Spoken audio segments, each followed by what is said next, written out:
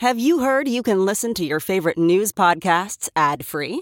Good news! With Amazon Music, you have access to the largest catalog of ad-free top podcasts included with your Prime membership. To start listening, download the Amazon Music app for free or go to amazon.com/ad-free news podcasts. That's amazon.com/ad-free news podcasts to catch up on the latest episodes without the ads. Today, we're going to talk about the Supreme Court's bombshell announcement about the question of Trump's disqualification from the Colorado ballot, and I interview former CNN host Brian Stelter about the future of Fox News, Tucker Carlson, and whether covering the right has ever impacted his own safety. I'm Brian Tyler Cohen, and you're listening to No Lie.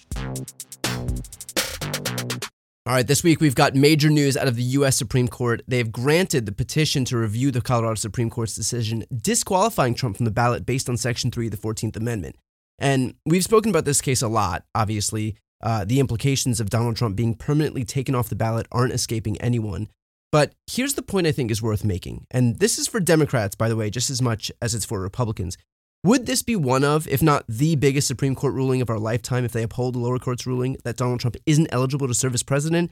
Of course. I don't doubt that for a second, and obviously the implications for the election would be massive. It would mean, in an instant, that Trump's political career is over. And in an era where one party's identity is wholly predicated on its fealty to that person, the significance of that move obviously can't be overstated.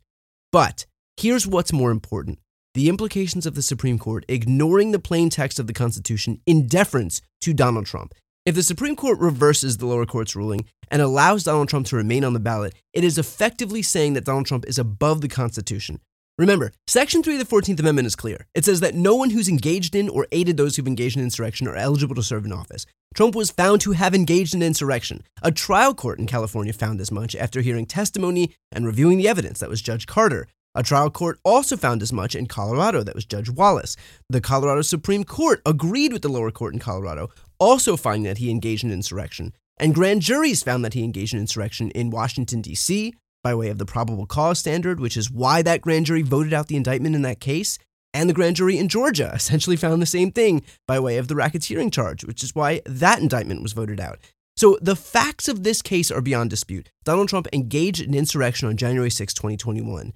And the Constitution's provision is beyond dispute as well. There's no ambiguity in the language barring an officer of the United States who's engaged in insurrection from serving again. And I know that Republicans are trying to parse words and pretend that somehow the president of the United States isn't an officer of the United States, which is absurd, or that the authors of the 14th Amendment went through all the trouble of barring insurrectionists from running for office and yet left a glaring loophole only for the most powerful office in the nation, both of which are laughable on their faces.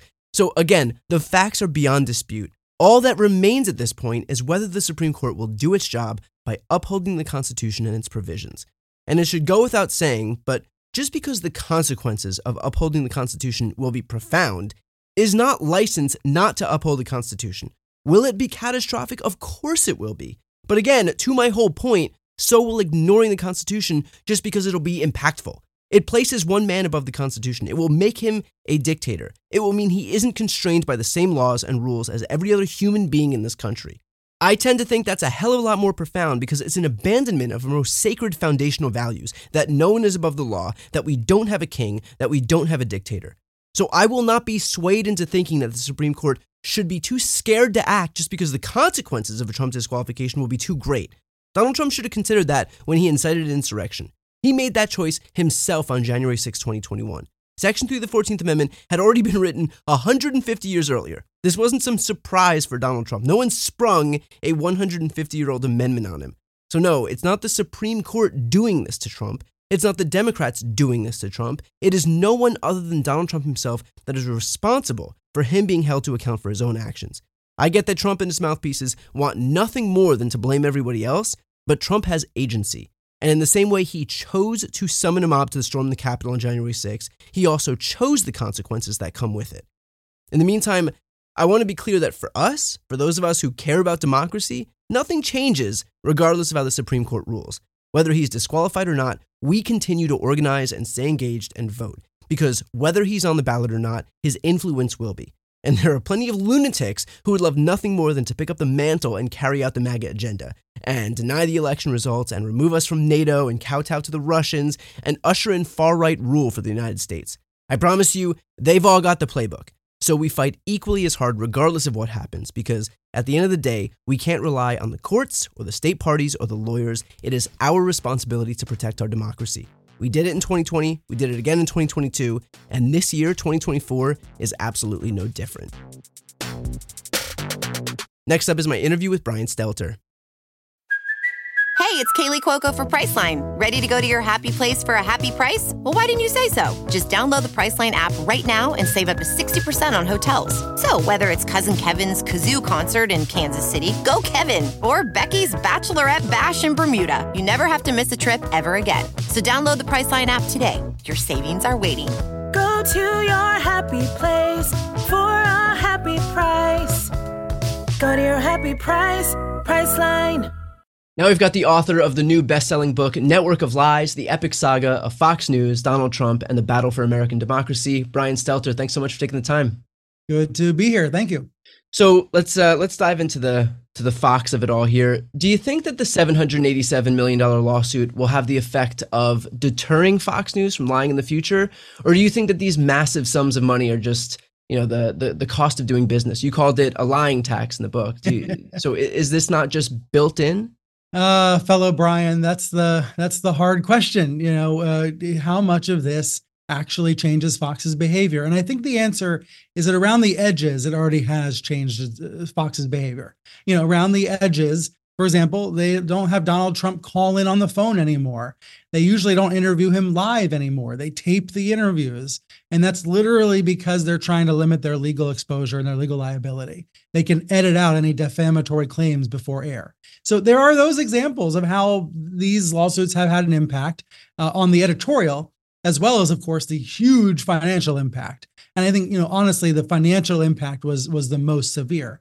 But going forward, I think we should be realistic about the fact that Fox's audience wants oftentimes to be deceived, wants to be comforted by a fantasy that Fox tells that's very far from reality. And you mentioned a lying tax. I love that phrase. I saw Caroline Bueno, the disinformation researcher, use that phrase right when the Dominion settlement with Fox was announced. She said, "Look, Fox just paid a lying tax. They're going to probably have to pay more of those lying taxes when Smartmatic and other cases go around, and it's just the cost of doing business." Well, another casualty of that $787 million Dominion lawsuit was Tucker's show on Fox. But if the lying tax was built in, then why would Fox also let go of its biggest star? Like, they've already paid the price, literally and figuratively, for Tucker's lies. So why not at least keep him and take advantage of his ratings? It did all happen in that very short time period in April that makes up the core of my book. But I really don't believe Tucker Carlson's firing was directly related to Dominion. He has said that. He has tried to claim that. But I've interviewed a lot of people around this story, and I just don't think it adds up. I think Tucker Carlson was on the way out anyway. But what Dominion did do is Dominion dredged up why he was intolerable. Dominion forced Fox to look Carlson in the face and really see who he was. A guy who was sending emails internally, calling female executives the C word, who was acting in ways that no boss would tolerate with any employee. He acted like he was untouchable. He acted like he was invincible. And so what the Dominion litigation did, because Dominion was able to read all the emails and read all the text messages, was it dredged up that intolerability and made the Fox board confront it. Now, why not keep him anyway? Why not keep on tolerating his intolerability? Well, I think Lachlan Murdoch and the Fox board, including Paul Ryan, they made a calculation that if they could bring Fox just a little bit, they could tone it down a little bit. If they could lower the temperature just a little bit on Fox, they would benefit economically and reputationally. And honestly, Brian, I think it's kind of worked. I think there's less scrutiny now of what the Fox primetime stars do. There's a little bit less of that, controversy stoking that happens on social media, even though the network is still unhinged every night. Yeah. But to that point, I mean, I do think that the Jesse Waters of the network kind of aren't viewed with the same I guess, gravitas that Tucker was. I think like he's kind of viewed a little bit as a joke. And I feel like Hannity was never viewed so insidiously as Tucker because Tucker was younger and he took himself more seriously. And so, we say that now, then again, but 5 years down the road, we might be looking at Jesse Waters as like the next, the second coming of one of these awful people in history. So you're making a critical point. Carlson was uniquely conspiratorial, uniquely poisonous within the Fox primetime lineup and within Fox overall. And I think there's a great, really vivid example that we all remember of this. When Carlson came out and lied about January 6th and tried to portray it as a false flag operation, tried to call it a Fedsurrection, got a hold of those surveillance tapes and tried to spin a story about how it actually was more like a tourist visit than a terror attack. That bullshit from his show did not air on the rest of Fox. Other Fox shows didn't pick up on his so-called scoops. So it was too much even for his colleagues. And I think when we look back, that was the tell that Carlson had gone too far, even for his Fox colleagues and managers. Yeah. Brian, do you think that the Murdochs and even the Fox hosts to some degree actually believed that they could help Donald Trump overturn the election? Or were they just going through the motions because they had to toe the Trump line? I think, unfortunately, the audience was in charge more than the Murdochs. What we see in the emails and the text messages that Dominion obtained is that the Murdochs were, they showed a shocking lack of leadership. They privately were disturbed by Trump's behavior, particularly Rupert Murdoch, horrified by Trump's conduct, wanted Trump to stop, wanted Trump out of office. After January 6th, Rupert Murdoch said, we're going to make Trump a non-person. We're pivoting away from Trump. This is the patriarch of the company, recognizing that the country's been under attack and we need to move away from this threat.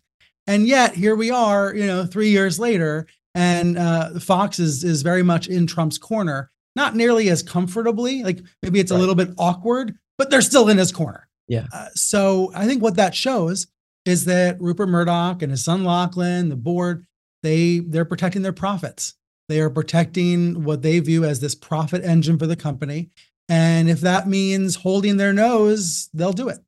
Well, we've seen, to your point, and you explain this in the book as well, we've seen the internal tech showing that the bigwigs obviously know the truth about Donald Trump's lies regarding the 2020 election.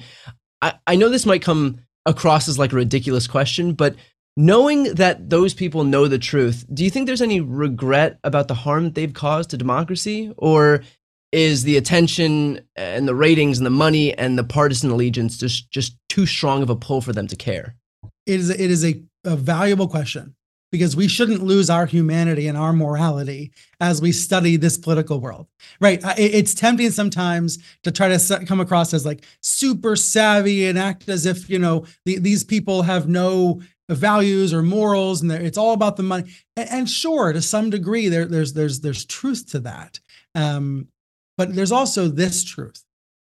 There are people at Fox who still feel shame, who still react to public pressure, who still care about what is written about them, who still seek advertising dollars from sponsors who are not all in on crazy lies, who don't live on planet Trump, but actually live on planet Earth, right? So that's the tension in this conversation, right, Brian? That there are, even though if you're the average Fox anchor, average Fox host, in Florida, living the Palm Beach lifestyle, totally walled off from any liberal or progressive criticism. A lot of these hosts, they're not going to go to the grocery store and run into some critic. They're not going to feel awkward at dinner. They are really surrounded, by that MAGA world that already agrees with them and protects them and supports them. But with that being said, these people, they still do, in some cases, feel shame, feel embarrassment, right? They don't like what's written about them if it's critical. Do you see what I'm saying? There is still some of that. But how much do you think that impacts like the conversation moving forward, I guess? Well, that is where I know these are. By the way, I know this is like an impossible question for you to answer. It's where the audience being in charge is really the troubling dynamic here. Well, to that point, then is there if the audience wants a certain thing and they have an insatiable appetite for that thing, which is that Donald Trump is always right, the evil communist Marxist Democrats are always wrong, they're always out to get Trump, Donald Trump is always the victim. Right? Is there no end in sight, I guess? Well, when it comes to Fox, I think about it this way. I think about someone like Rupert Murdoch, Lachlan Murdoch, Sean Hannity. We think they're driving the car, but they're actually the passengers. And I think it's important to recognize that. So when the car runs off the road, when the car drives into a ditch, when the car crashes, the people that we think are driving the car actually are not. So that's my framework for thinking about 2024, that there's nobody actually driving the car. Yeah. What I'd like to think, though, and maybe this is going to be too optimistic, is that the voters, the viewers do have a credible amount of sway here. The viewers of Fox are engaged right now in a GOP primary. And the viewers of Fox who are going to go and vote in Iowa, New Hampshire, and other states, they don't all back Trump. We know most of them do. But there is very much a contest still underway within the GOP. And I know that, the conventional wisdom right now as we're heading to 2024 is that Trump's going to be the nominee. But there's such an interesting divide within the party. And, in some ways, Fox both embodies and also suffers from and benefits from all of the above, all of those things from that divide. In other words, it's not a done deal. The story is not baked yet. Cake's not baked yet. The media landscape is changing right now. The fact that I have a show is a testament to that. Where does Fox fit into the future of cable news? And how has the 2020 election saga impacted where they stand? Well, Fox is dominant on cable, but it's nowhere online. It struggles online. Its streaming service has struggled to gain subscribers over the last 5 years. It is very much a business model for the past generation, for 60, 70, 80-year-olds who are addicted to Fox, who view it not just as a channel, but as a lifestyle brand, as an identity, as a way of life. And that audience skews so old. But I want to add a caveat to the conversation about the demos. There's a new 60-year-old born every day, right? So even though people will look at Fox and say, well, Fox doesn't matter to the youth, to younger people, they're not reaching 30 or 40-year-olds. Okay, that's mostly true, but they are still defining what the GOP is, defining what the party cares about, and there are people aging into the Fox audience every day. Right. So even if they can never really make a dent online, even if they can never really matter that much on YouTube, they're still influencing the public conversation and GOP politics by virtue of the fact that they have that addicted elderly audience on cable. Well, then what about Tucker? Do you think that his new network is going to be a successful venture? I think he has loyal fans who are willing to pay, but not nearly as many as he had on Fox. The reality is we've seen this before with Glenn Beck and others. Right. They are able to make a go of it, but they're never able to be as influential and powerful as they were on television, because this beast that Rupert Murdoch and Roger Ailes built, it really is bigger than any individual star. It's bigger than the sum of the parts. Let's fast forward to right now. There always seems to be some major disinformation campaign that Republicans are pushing to hurt Democrats. It was Hillary's emails, it was Benghazi, it was the 2020 election being rigged against Donald Trump. Now we're in the midst of the Biden impeachment effort. Do you think that this is going to be the next big disinformation campaign for Fox and the GOP? And do you think that Democrats are doing enough to bat back the disinformation campaign now before it really sticks? I think it was Brian Butler recently wrote a piece about how Republicans have adapted, conservatives have adapted to this information war space better than Democrats. And it rang true to me. It made a lot of sense to me that the way folks communicate, and let's talk about, younger people, less likely to watch Fox, more likely to watch your show. The way that we, if I can say I'm 38, the way that younger folks communicate, not just, I don't want to minimize and say through memes or through videos, but there's actually something very real to that and very substantive about that. The way that we communicate is wholly different than older generations. The way that we can share links, share information, be in constant chats about it, the way that shapes our view of the world is different. And I think it's an interesting question. Are Democrats adapting to that well enough? I don't know. Is the short answer. I'm sure some are and some are not. John Fetterman's trying his one way, others are trying other ways, right? But trying to figure out ways to communicate to younger audiences. When I look at this in terms of the disinformation campaigns that you mentioned, they are spread on every platform, right? These attempts to, the way that I view the Biden impeachment process is try to smear up Biden the same way that the Trump has been, right? To try to dirty up Biden with all the allegations. So that everybody looks dirty. Everybody looks terrible. Just give up, just tune out, don't vote, don't care. or just stay with your side, right? And stay with your side and don't think too hard about it, right?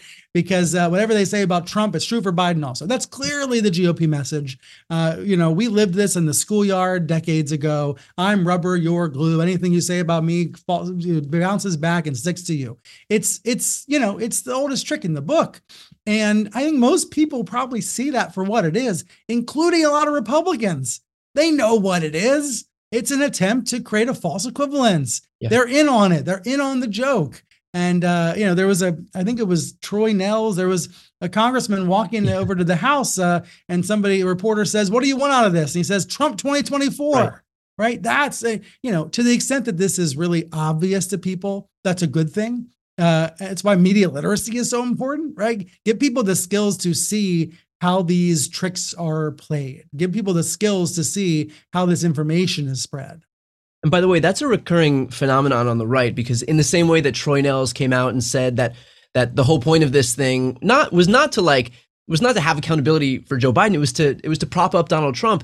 Kevin McCarthy came out 10 years ago almost, and when he was asked about the point of the Benghazi Select Committee, he said that it was to hurt Hillary Clinton's poll numbers. So they've been kind of telling on themselves, only because they're not smart enough to do it subtly enough for so long. But that doesn't change the fact that for most people, it works anyway. But to the Hillary's emails thing, Democrats were largely silent as the whole Hillary email thing was happening, because I think we probably believe that it was so ridiculous on its face that we didn't want to validate it by even responding to it. But the practical effect of that is that it created a vacuum that Republicans then filled with their disinformation, and it became a huge story. So that strategy obviously failed.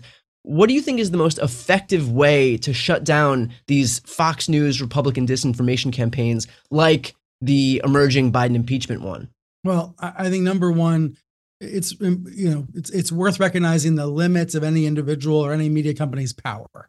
The reason I start with that point is sometimes there's an attitude, I think, from partisans of all stripes that, like, if we just wave a magic wand, make the media do something differently, then everybody will be informed correctly and the outcome will be as desired. Right. And the reality is, it's not the way the world works. It's not possible.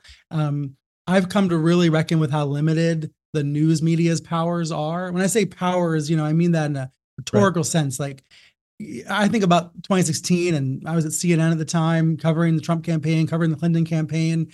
I'm really proud of the fact checking that was done, the scrutiny that was applied to Trump.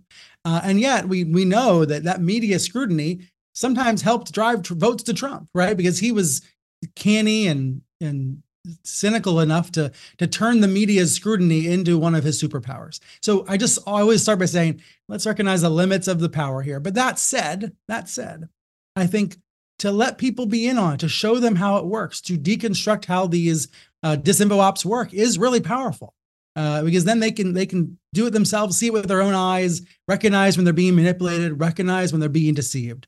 Most people, Republicans, Democrats, aliens, they don't want to be deceived. They don't want to be fooled. People don't want to feel like they're marks or suckers.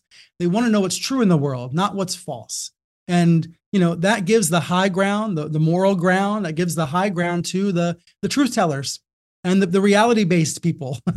in a world where the Elon Musks, will use their platforms to spread hate and disinformation. Right. Let's hold on to the high ground and focus on what is actually true.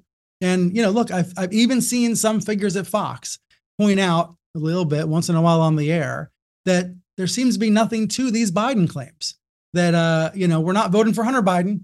The person running is Joe Biden. And so every so often, the truth breaks through even on Fox. Yeah.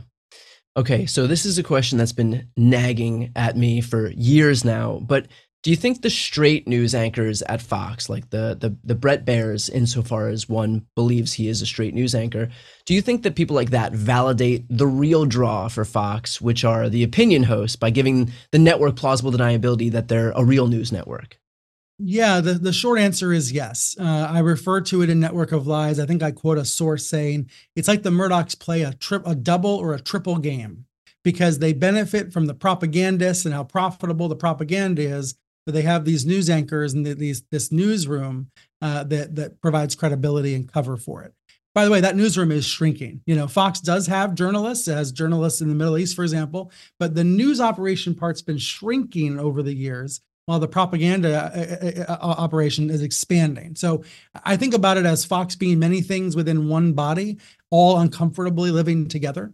And yes, there are many examples at this point to say that Fox uses its journalists, its news shows as cover to say, well, look over here, don't look over there.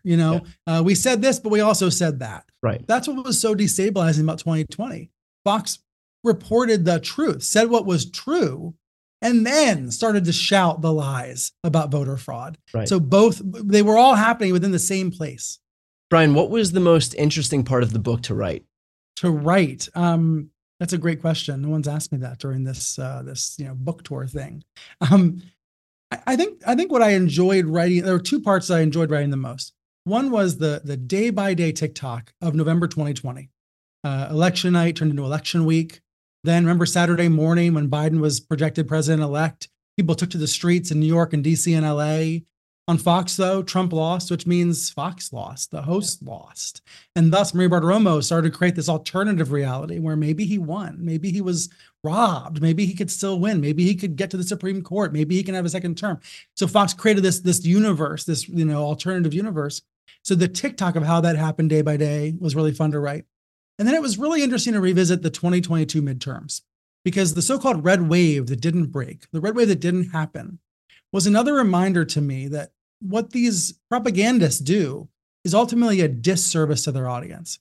When they lied about voter fraud in 2020, when they promised a red tsunami that didn't come in 2022, they are misinforming and disinforming their viewers and actually hurting them. Yeah. And look, Brian, you've been in this, in this world for a while. I was at CNN for almost a decade. I think a lot about whether I'm helping a little bit or am I doing harm? It's even true. The first day I covered a natural disaster for the New York Times, I was in Joplin covering a tornado, and I was driving toward the town that had been decimated. And I thought to myself, the first rule of journalism on a day like this is just don't do any harm. Yeah. I'm about to interview people who are having the worst day of their lives. Don't make their lives any worse, right? Don't do harm. I think, I don't want to be pompous about it. Certainly in political journalism, the stakes might not be that high every day. The stakes are different, at least.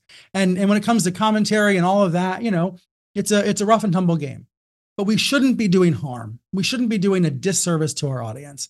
And, the parts of the book I liked writing the most, they were about the recognition that what Fox does harms the people they're trying to help, disrespects the people they claim to respect. Yeah, I think that's such a great point. And that's a point I try to bring up in my videos too. It's like, look, the last thing that you, at a bare minimum, you want the people who you've entrusted to represent you to not treat you with such oozing contempt. And Yes. To your exact point, nobody wants to be lied to. Nobody wants to be manipulated, but that's exactly what's happening. And it's only happening to the people who've imbued these Fox hosts and these Republicans with so much trust, only to then turn around and leave them so ill-informed, to your exact point. It is in some ways a very, very twisted relationship. And I don't know how to really untwist it for the loyalists, for the junkies, for the addicts.